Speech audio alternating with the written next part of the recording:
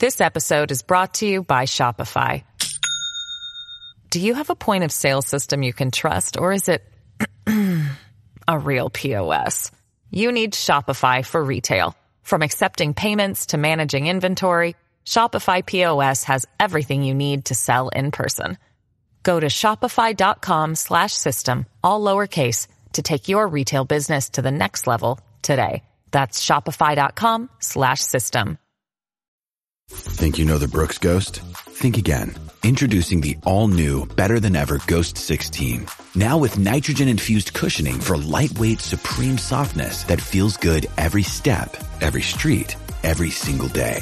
So go ahead, take your daily joyride in the all-new nitrogen-infused Ghost 16. It'll turn your everyday miles into everyday endorphins. Let's run there. Head to brooksrunning.com to learn more. Yeah, I have to ask you to hold on 1 second. Sure. Whoever's clapping, can you please cease clapping? Please stop, Campbell. Thank you. I'm recording something, so we got to be a little quieter right now. I'll be done in 20 minutes. Thank you. Gamble on, fellas. Gamble on.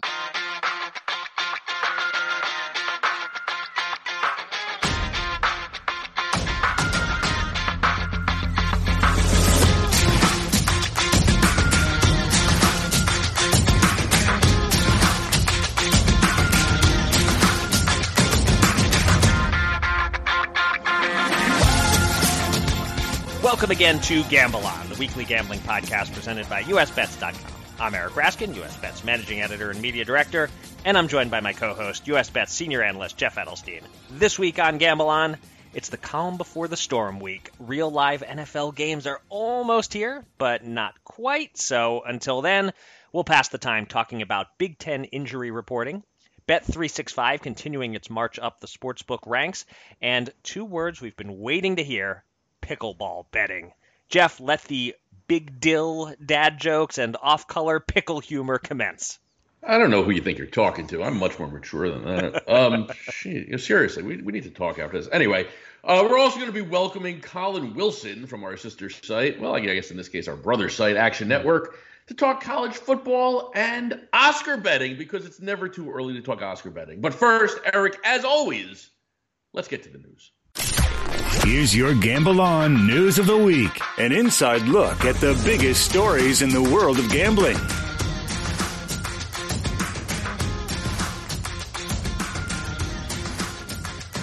We'll start the news segment with a warm-up of sorts to our college football conversation with Colin Wilson. Last Friday, the Big Ten announced it would be the first conference to provide, quote, game day player availability reports, basically injury reports, for all conference games at least 2 hours prior to kickoff. This news follows a few weeks after LSU, which is in the SEC, announced that it would share its own injury reports multiple times a week. So clearly we're seeing movement toward required or routine injury reporting in NCAA sports, although plenty of questions remain, including how specific the injury reports will be and whether other conferences will follow the Big Ten's lead. It's also worth wondering how much the Alabama baseball betting scandal, which stemmed from apparent inside information about an injury, is inspiring this movement.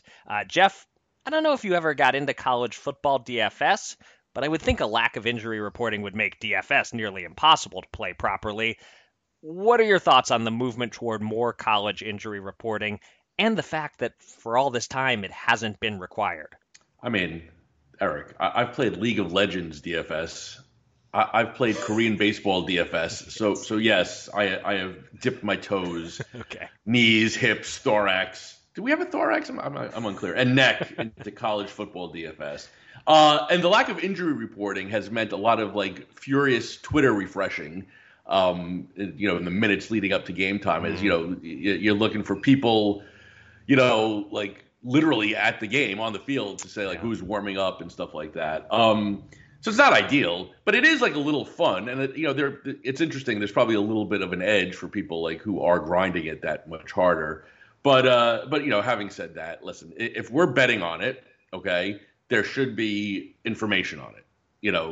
There should, or even better way to say that, there shouldn't be information withheld that is known to the interested parties. And again, I am probably surprisingly an adjunct instructor at a local university here in New Jersey, and they entrust me with the youth of our country, and but I mean we're a D1 school, and there's like basketball players in my class, and I can't bet on college sports in New Jersey college teams, right? In New Jersey, that's the law. But I live, 5 minutes away from Pennsylvania. But like for real, like I'll have basketball players that have a home game tonight, and they're limping into my classroom. It's clear that I have that information. So should you. Yeah. And like literally, so should I. I live in Pennsylvania. Would you let me know if if one of the star players limps in? Yeah, I will. But for real though, like I mean, the fact that the NCAA has just done everything in their power to avoid like acknowledging that gambling exists, and this is just like part and parcel of it. And honestly, it's so backwards thinking at this point. Yeah. I wonder if LSU specifically is putting itself at any kind of a disadvantage if it voluntarily releases injury reports and perhaps an opponent can say nothing about who's playing and who isn't. It sure seems to me like the NCAA, if indeed it cares about integrity, a big if, they ought to just make it a mandatory uniform thing for each team to issue an injury report like 24 hours before the game, 48 hours, something like that, and again 2 hours before the game. It's kind of surprising that it's gotten this far and gone on this long with, as you said, it coming down to monitoring on Twitter for people who are at the game to possibly mention whether someone is suited up or not. Yeah, it's ridiculous. I mean, and again, it's just I feel like the NCAA, by not forcing their members and teams to do this, because if they forced them to do it, they would be acknowledging that people are betting on this. Yeah, but meanwhile, it's kind of the toothpaste is out of the tube on that one, I think. You think? I can understand their reluctance 5 years ago, even 4 or 3 years ago, but yeah, it's time to get with it at this point and just acknowledge that this is going on. On a related note, Bennett Conlon wrote a piece Monday asking why the PGA Tour doesn't have an official player injury report, and that was spun off Rory McIlroy playing through a back injury that nobody knew about until right before the tournament teed off. But as Bennett notes in the article, it's a little more complicated with a solo sport rather than a team sport because the players are independent contractors and their medical information is private. Also, as Bennett noted, this instance was partially a failure of the golf media, as somehow nobody covering the tournament noticed or reported that Rory wasn't practicing all week. We've seen this to be an issue in other one-on-one sports. There was that major UFC controversy a year or so ago where the fighter allegedly came into the fight with a leg injury and people with inside information may have bet on him to lose in the first round, which he did. And of course, the massive Mayweather-Pacquiao fight, biggest pay-per-view in the history of pay-per-view. Afterward, Pacquiao made the excuse that he'd been dealing with a shoulder injury, which created a lot of controversy, not just with bettors, but in terms of people who bought the pay-per-view asking for refunds. So, I mean, certainly these individual sports can be a little trickier, but without a doubt, the time has come for the NCAA to have uniform rules and mandate injury reporting, a simple out, doubtful, questionable, whatever categorization for every player. It's long past time for that. I agree, and honestly, for anyone who is betting in the offshores on journalism, I am always questionable. Okay. I was born questionable. Born questionable. That's a great little mantra, whatever. All right. We have a new sportsbook getting licensed in Arizona, and normally that news in and of itself wouldn't be worth drilling down on. Arizona isn't a huge state, and it already has 16 other operators. But we're going to drill down in this case because the newly approved 17th operator is Bet365. And by the way, I have no idea what the proper pronunciation. Do you say Bet365, Bet365? Definitely not Bet365. That's too wordy. I'd say Bet365. That's how I say it. So you go Bet365, not Bet365. Okay. Right.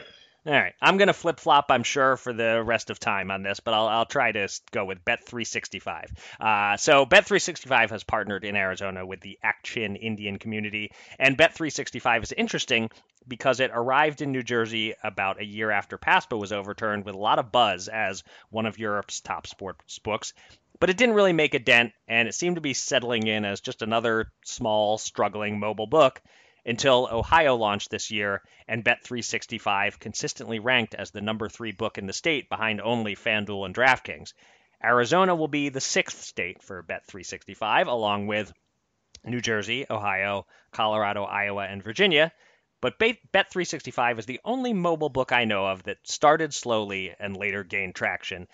Jeff, not sure if you have a Bet365 account in New Jersey and can opine on what they do well or badly, but any insights on their delayed success or the impact of their Arizona licensing? Yeah, I have a Bet365 account, Eric. I've been limited to pennies on it, despite being down a few $1,000s. Okay. Why? I'm guessing because they caught me arbing. How? Because I'm convinced, legitimately, that they put out shitty lines to entice arbors, and that's how they catch us. Like, not even joking. You can't dissuade me of this opinion. If you look at, if you use any odds, comparison tools. Right. Bet365 every day, they're always going to come in with some really off lines that, are very arbable. Sure. Arbable, yeah. And I really believe that they put them out there to see who's taking them. I'm convinced of it. But whatever, that's just me. So yeah, I'm down big at Bet365 and I can't bet there anymore. But I mean, other than that, yeah, I know it's a fine enough book. Other than that, Mrs. Lincoln. No, I liked it. I did like them while I was using them. I mean, right. Clean interface. Plenty of markets. They offer Oscar odds, which is something that not all books do here in New Jersey. Only a few do actually. Mm-hmm. And I think as far as like their long-term forecast goes, the people I've talked to in the industry, they tell me that this company, they have unlimited amounts of money. They're huge. Right. And if they think that America is worth it for them, they can come here and spend hundreds of millions on marketing to compete. It looks like they're starting to do that. Like right. Ohio has clearly been a smashing success for them. Mm-hmm. So I'm guessing they're going to continue. I'm not sure how they're going to do it in states that are like up and running, I mean, honestly, like if I'm guessing, again, this is just pure conjecture, that Bet365, honchos are looking at Florida, California, Texas, right? I would not be surprised that if they come in hot and heavy when those states go legal. Yeah. Eventually. Right. So I do not have a Bet365 account as they are not live in Pennsylvania. But I do remember the 2019 New Jersey launch well. I wrote about it for our former New Jersey specific website. There was a lot of hype in the moment because Bet365 was the number 1 sports book globally at the time in handle and revenue and had actually been ranked number 1 for 9 years in a row. Alan Bowden told me at the time, quote, "They are the one firm everyone fears." He noted that they were known for more customer-friendly pricing, not with regard to limiting, it sounds, but at least customer-friendly pricing and actually lower holds than most books, which is very much not the American way, but is a potential way to win in the long run. And I actually spoke to one of our bosses, Mark Peterson, for the article, and he said, quote, "It will take time," but that eventually he thought Bet365 would challenge FanDuel and DraftKings. Another quote from Bowden for that article: "First mover advantage tends to be overrated in gambling, especially online where product and marketing quality tends to win out in the end. I need more than one hand to count the number of unstoppable dominant leaders I've seen come and go in the European market." Now, until Bet365's emergence in Ohio this year, you might have said that quote looks foolish, but maybe it's proving true. Maybe Bet365 has been playing a longer game and is the only company so far in the U.S. to actually play that longer game with any quality effect. I have no real predictions about where this goes, but I think it's a fascinating topic just to keep tracking them, see if Bet365 can actually charge up the national leaderboard. Certainly launching in Arizona is a nice little step in that direction.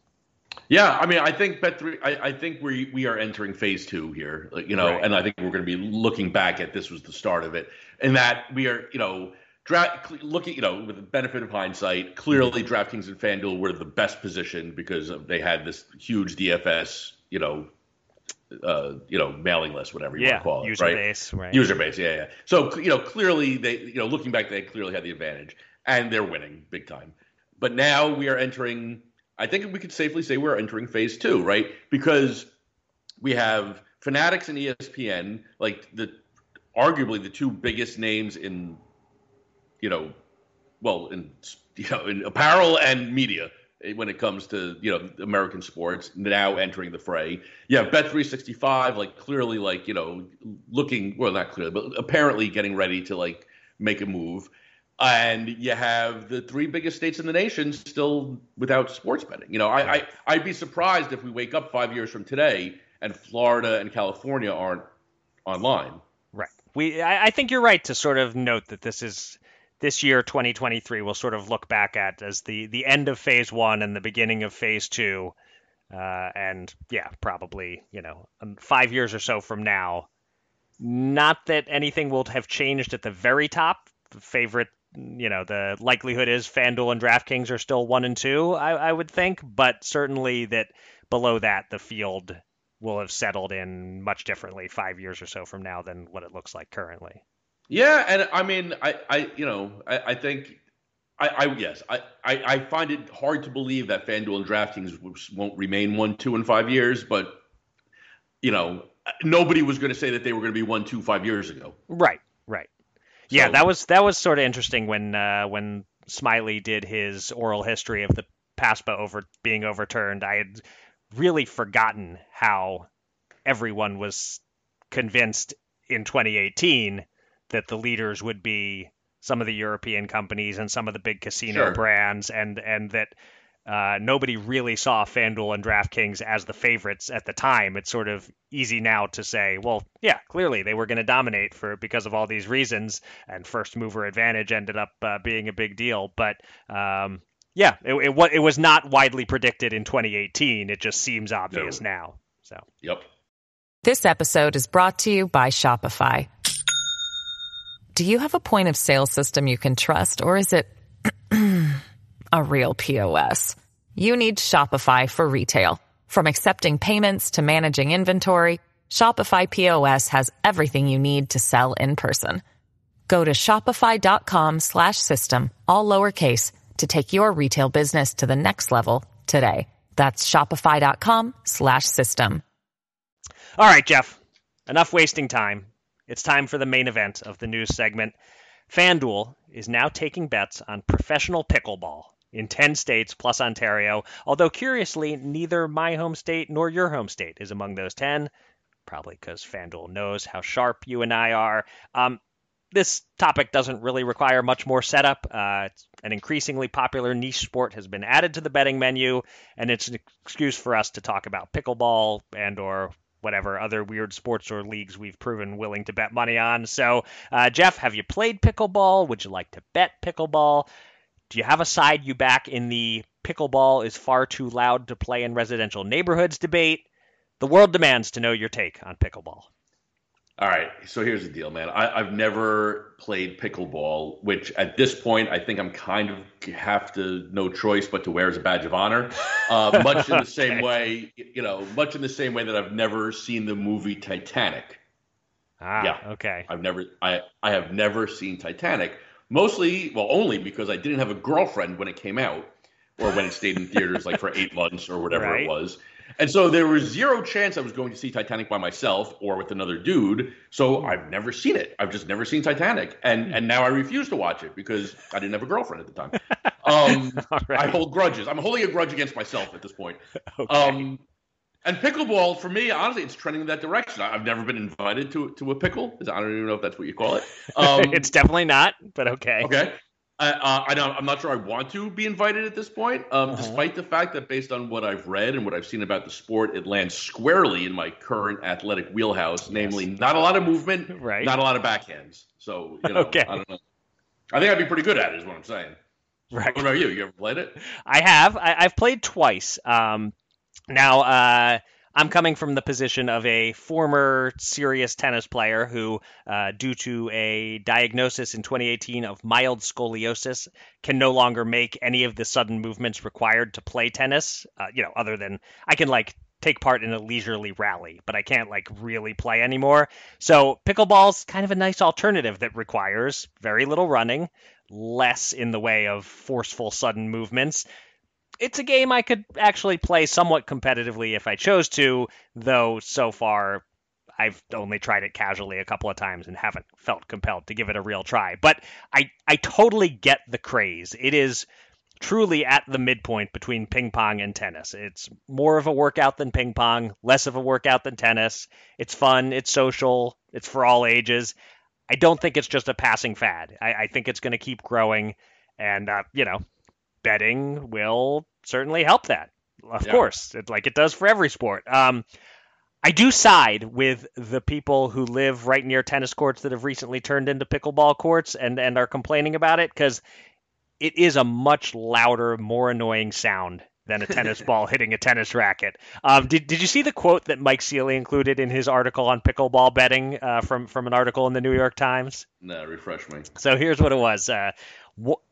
This is an Oregon resident testifying at a local government meeting said, "One of our neighbors who lived directly across from the courts and was dying from cancer noted the pickleball noise was worse than his cancer. Sadly, he recently passed."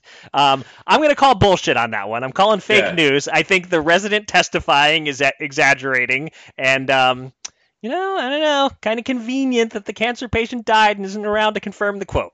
Yeah. No, I as someone who's not had cancer nor played pickleball, I will choose pickleball all day, every day.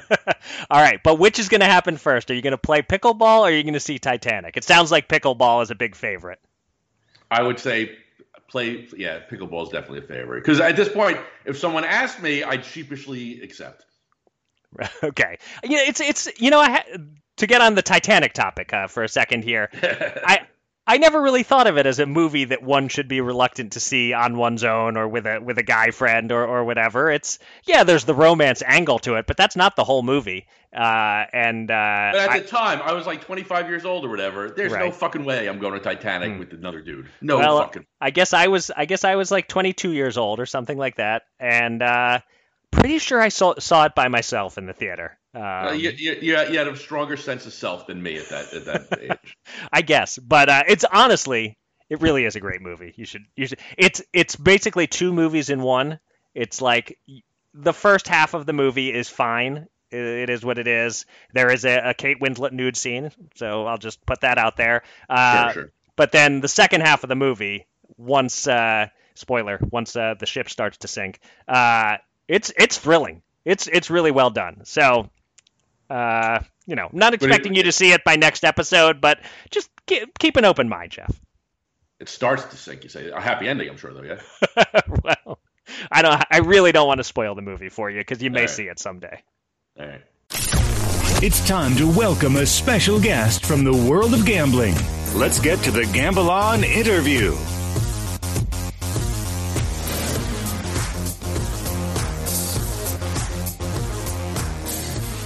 Week 0 is behind us, and Week 1 is about to kick off, so it is time for some college football talk on Gamble On. To that end, we now welcome a senior writer for the Action Network who runs the site's college football vertical. He co-hosts the BBOC, or Big Bets on Campus podcast with Stuckey and Brett McMurphy. He also covers MLB, NFL, WWE, and Academy Awards betting, the latter of which I know excites my podcast partner, Jeff.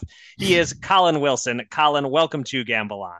Thank you for having me on. When you mentioned that we were going to do Academy Awards, I thought this is perfect because usually Raybon and I have been doing the podcast for years, but we have to wait until like February to talk about it. So I am more than happy to talk movies this part of the season.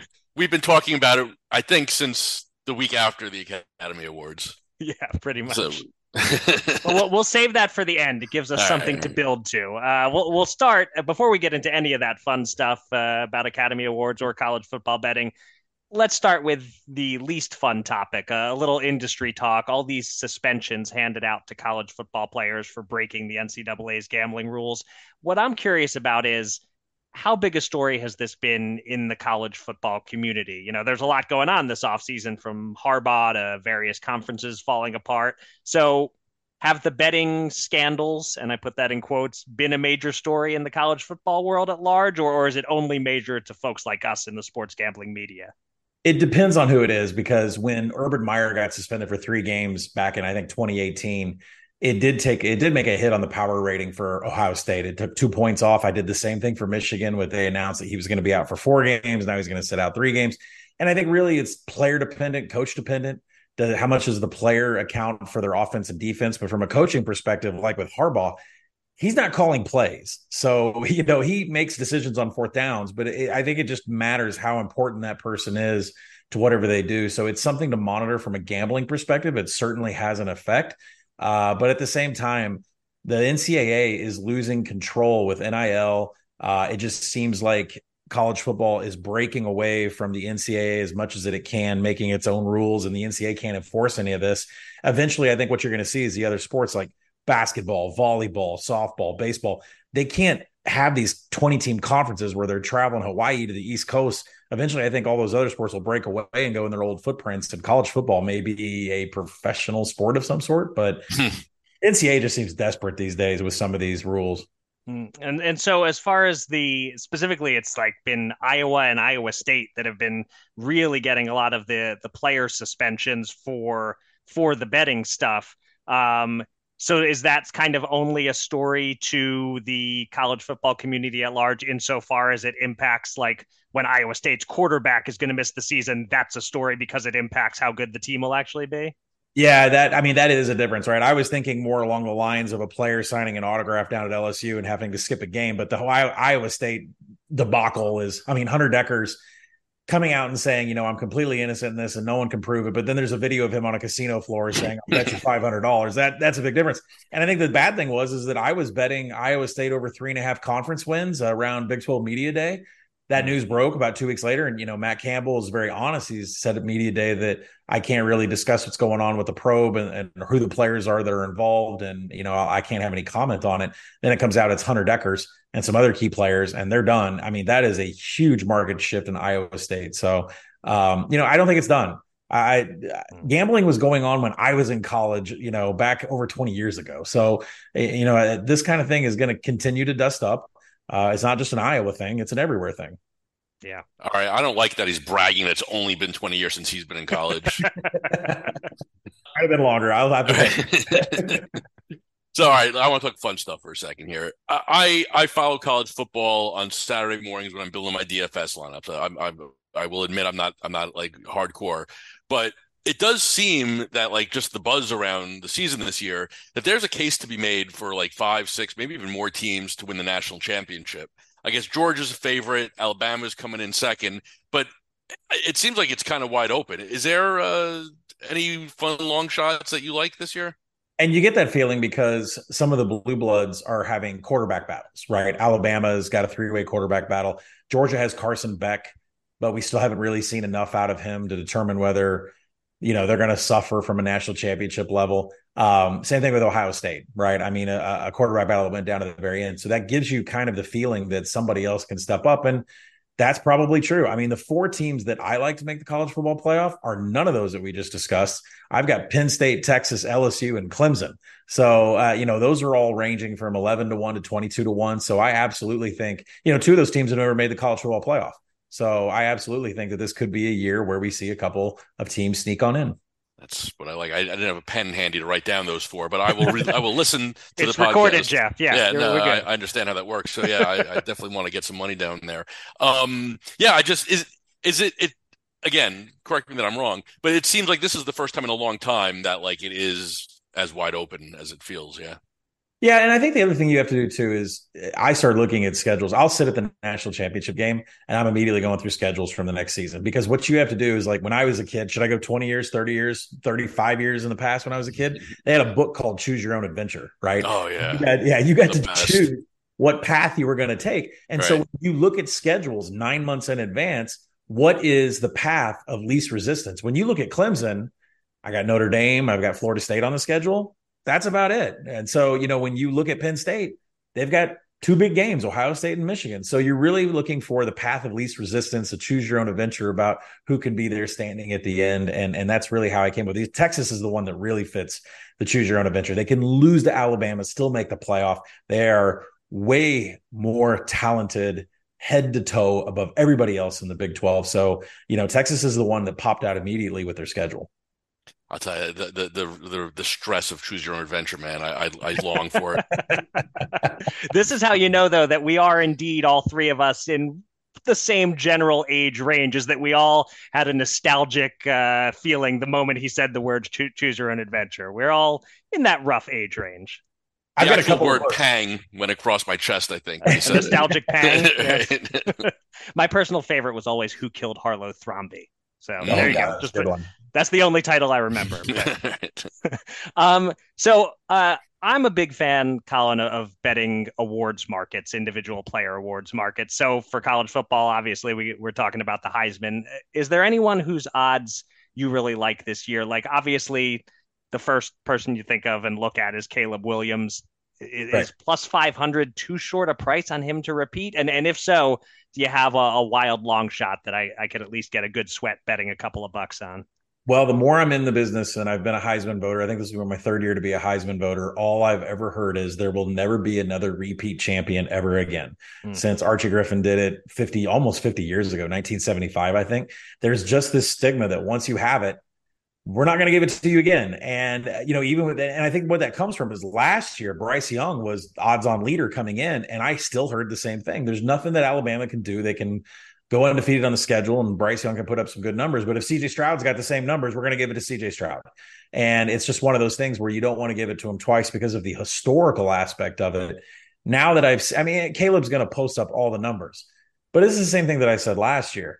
They do not have the defense to make the college football playoff. I mean, San Jose State is just – they had more explosive drives than USC, which just blows my mind. And so I don't think USC is going to survive the gambit of Pac-12 quarterbacks that are on that schedule from a defensive perspective. So while from a talent-wise you should take Caleb Williams, he's not going to win because of the historical factor of winning twice and because I don't think his team's going to make the college football playoff. The two players that I have Heisman tickets on are Drew Aller of Penn State and Cade Klubnik of Clemson. I think it ties back to our college football playoff talk. That the Heisman ceremony, most of the voters, I'd say 75% of the voters, put that vote in right after the conference championship games, and you need to be playing in your conference championship. You need to make the college football playoff because the Heisman vote is due the Monday after the college football playoff is announced. So it has it plays a really big factor that it's become a team award, not just a player award.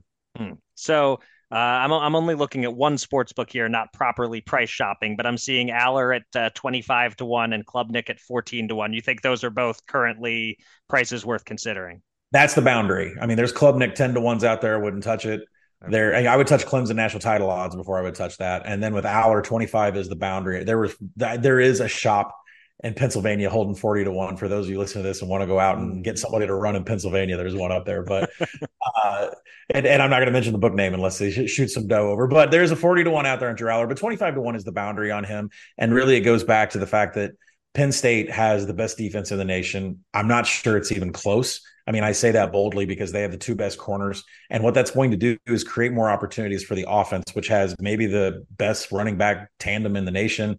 There are some wide receivers there, but Drew Aller, if he gets to 11-1, if he beats Ohio State or beats Michigan, it doesn't even matter if he wins the Big Ten. If he makes the playoff and an 11-1 team in Penn State, he's sitting in a chair in New York City. What about Marvin Harrison Jr.?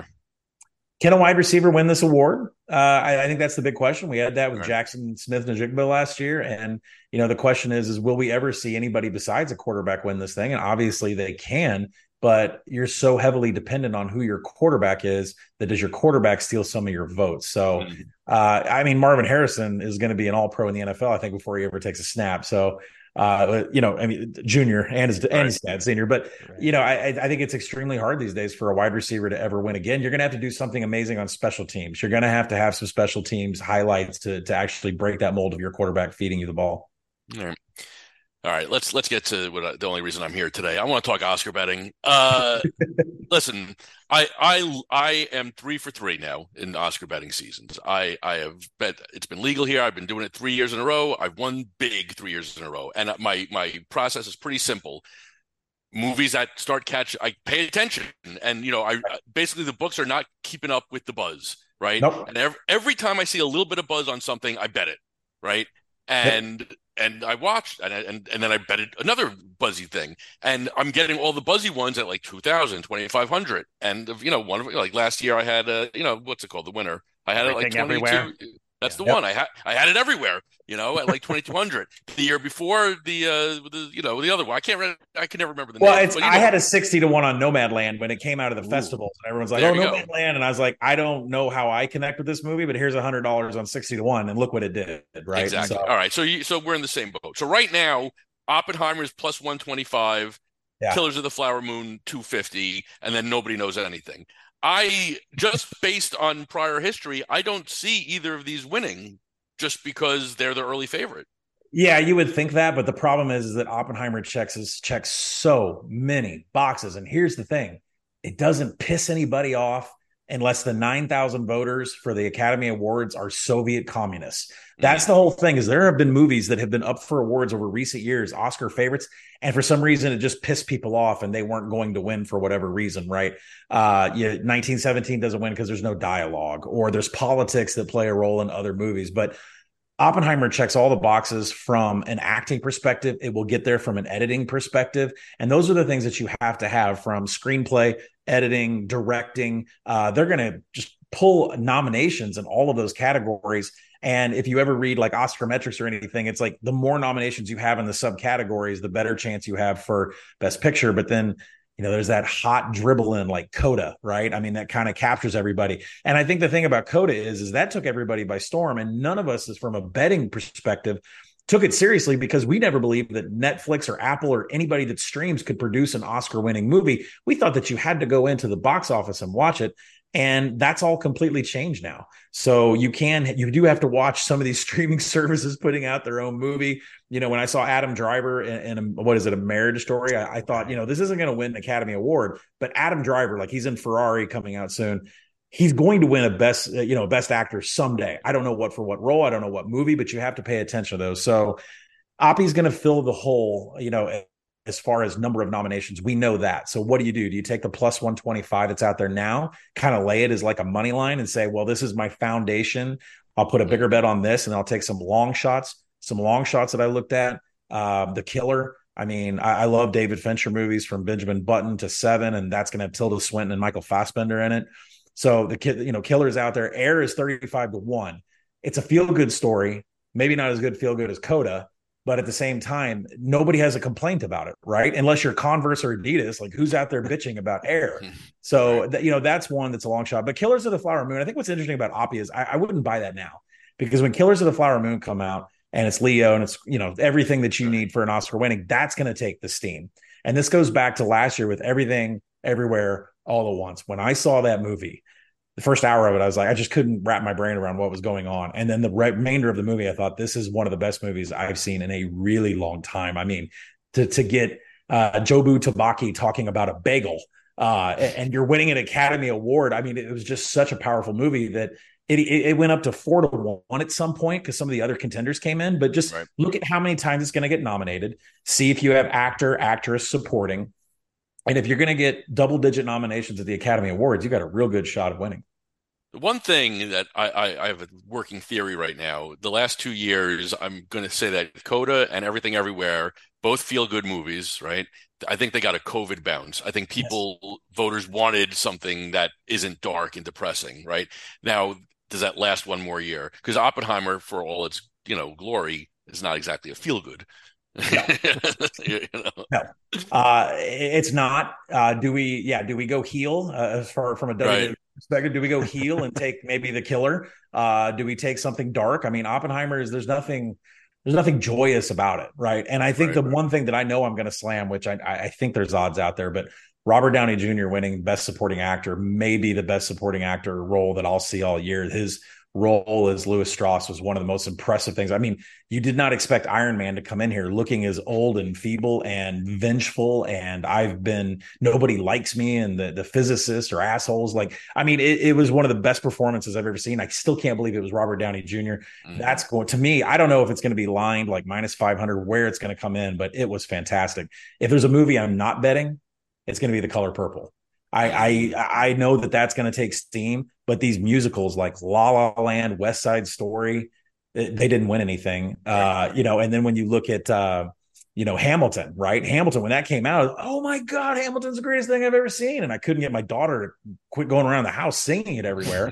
Didn't even sniff the Academy Awards, right? I had some little Golden Globe love, but that doesn't even matter. It's more about the BAFTAs. So, I will not touch Color Purple at all. I hope it gets a lot of steam, but there's no way it wins.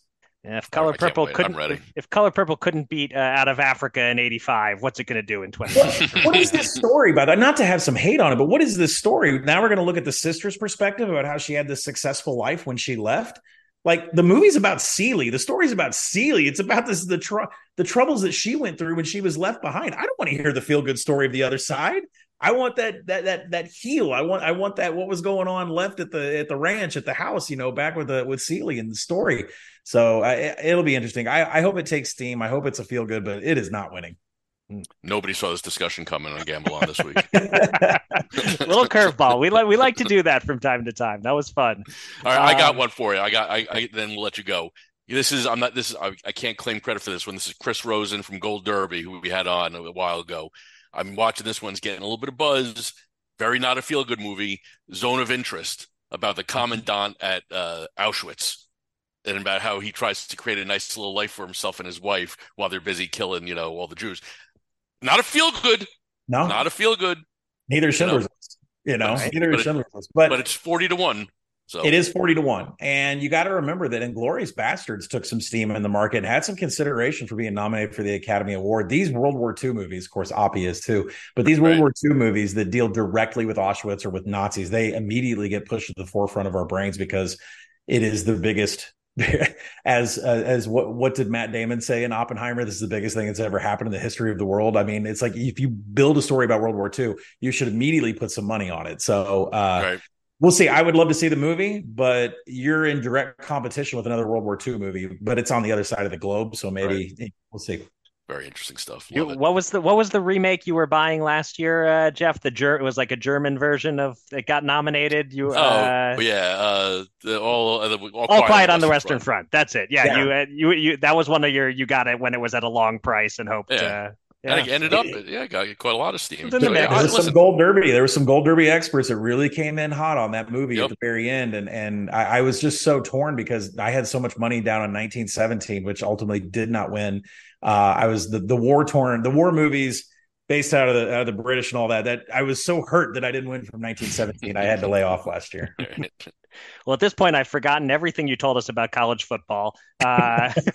Actually, no. I'm in Pennsylvania, so I'm going to look up the book that I can get the 40-1 at. So that'll be my actionable advice here. Colin, it's been great talking to you. I'll let everyone know you can find Colin on Twitter at _Colin1, and that's Colin with 2 L's.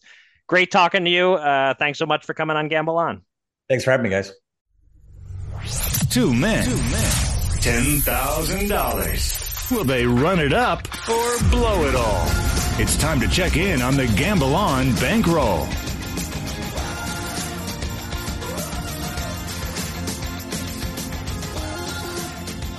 Let's update our betting bankroll, where mostly we had a bad week, and I can't blame you for any of it, Jeff. But I can blame Bennett a little bit, his $50 bet on the apparently injured Rory McIlroy to win the PGA Tour Championship.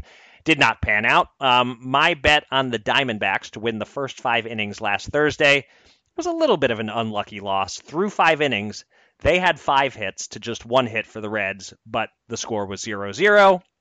We lost $120 there. My boxing bets were just plain bad. -138 favorite Kosobutsky got totally outboxed and outclassed and basically intentionally fouled out in the 4th round. We lost $138 on that one.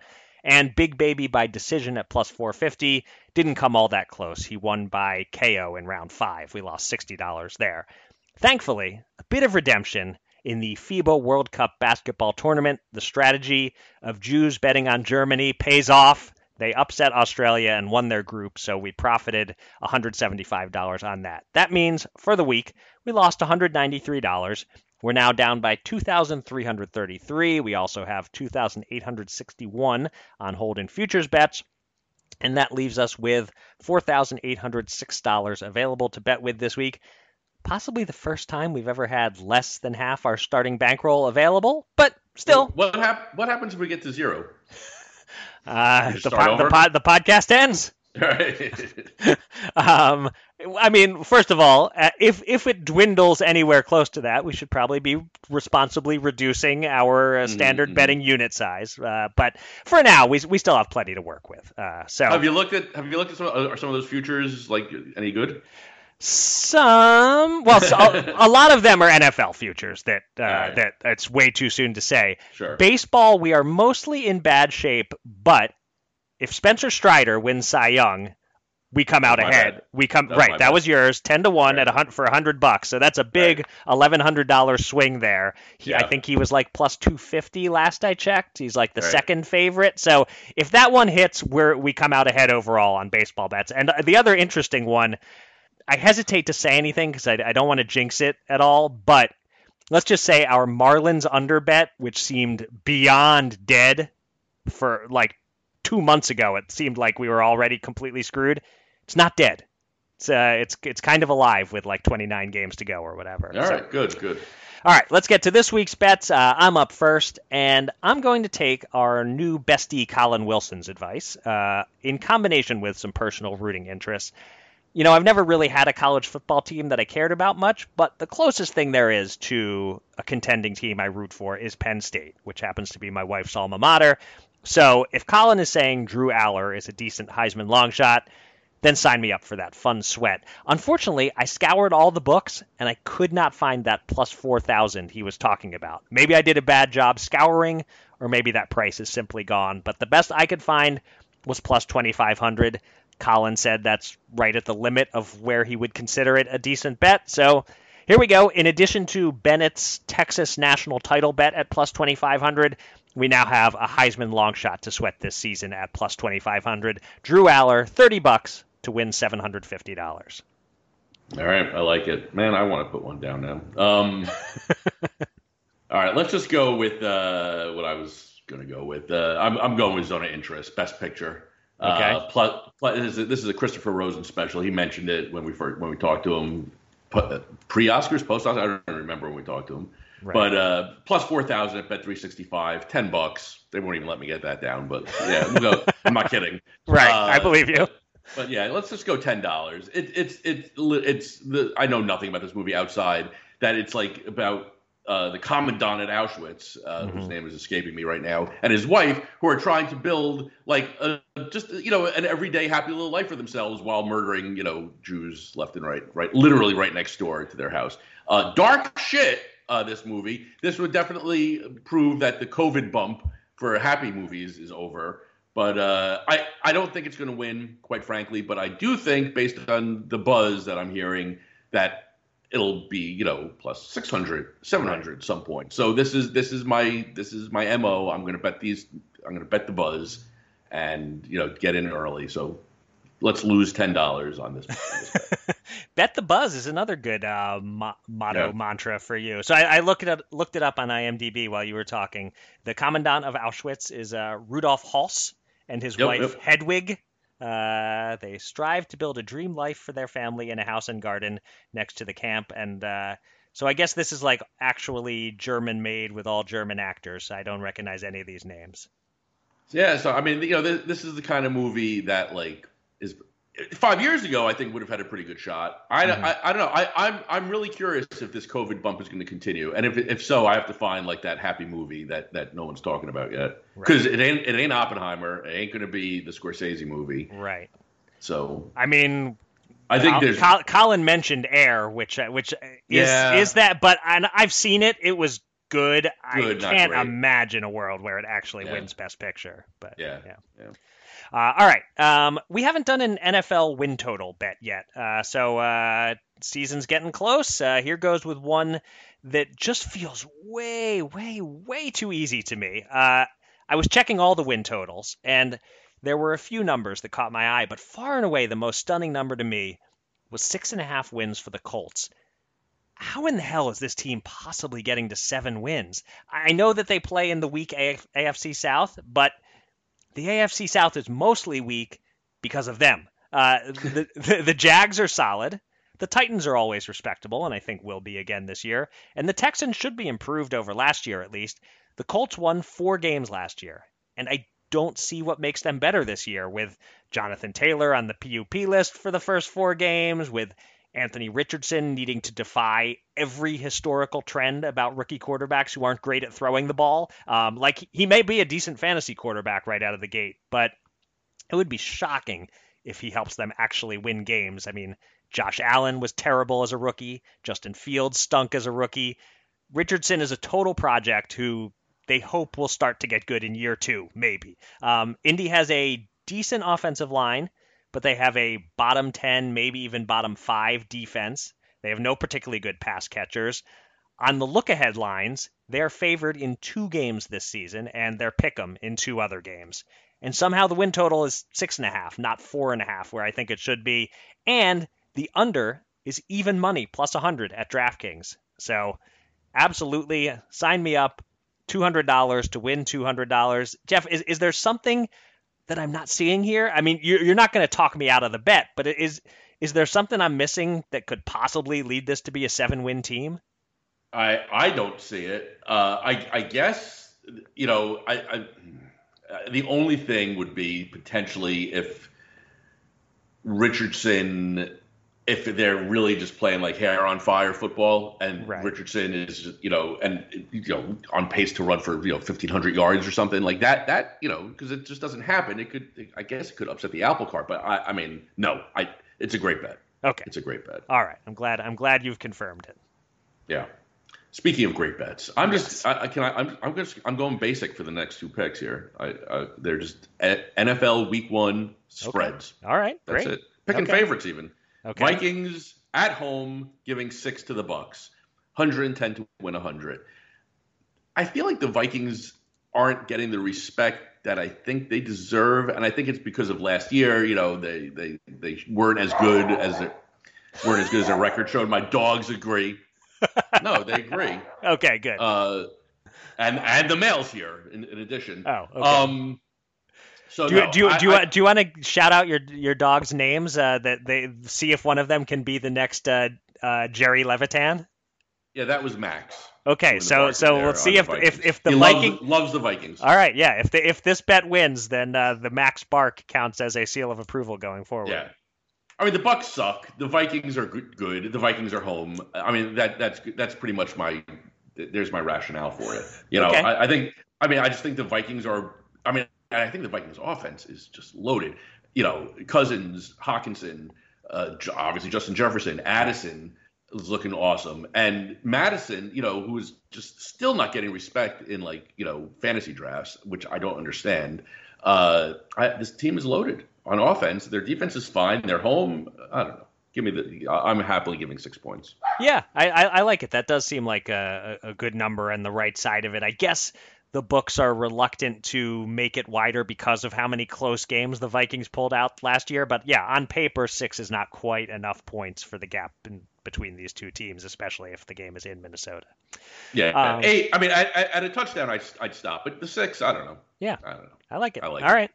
I'll finish up my betting with some U.S. Open bets. 2 of them recommended by my brother Dave pre-tournament. The prices have since dropped, but what are you going to do?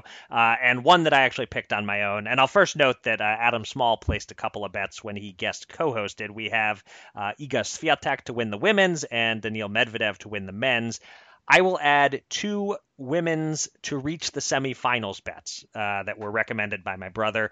In the third quarter of the draw, Karolina Muchova, who's won her first 2 matches already in straight sets, she's plus 190 to win that quarter. Let's go $50 to win 95 on her.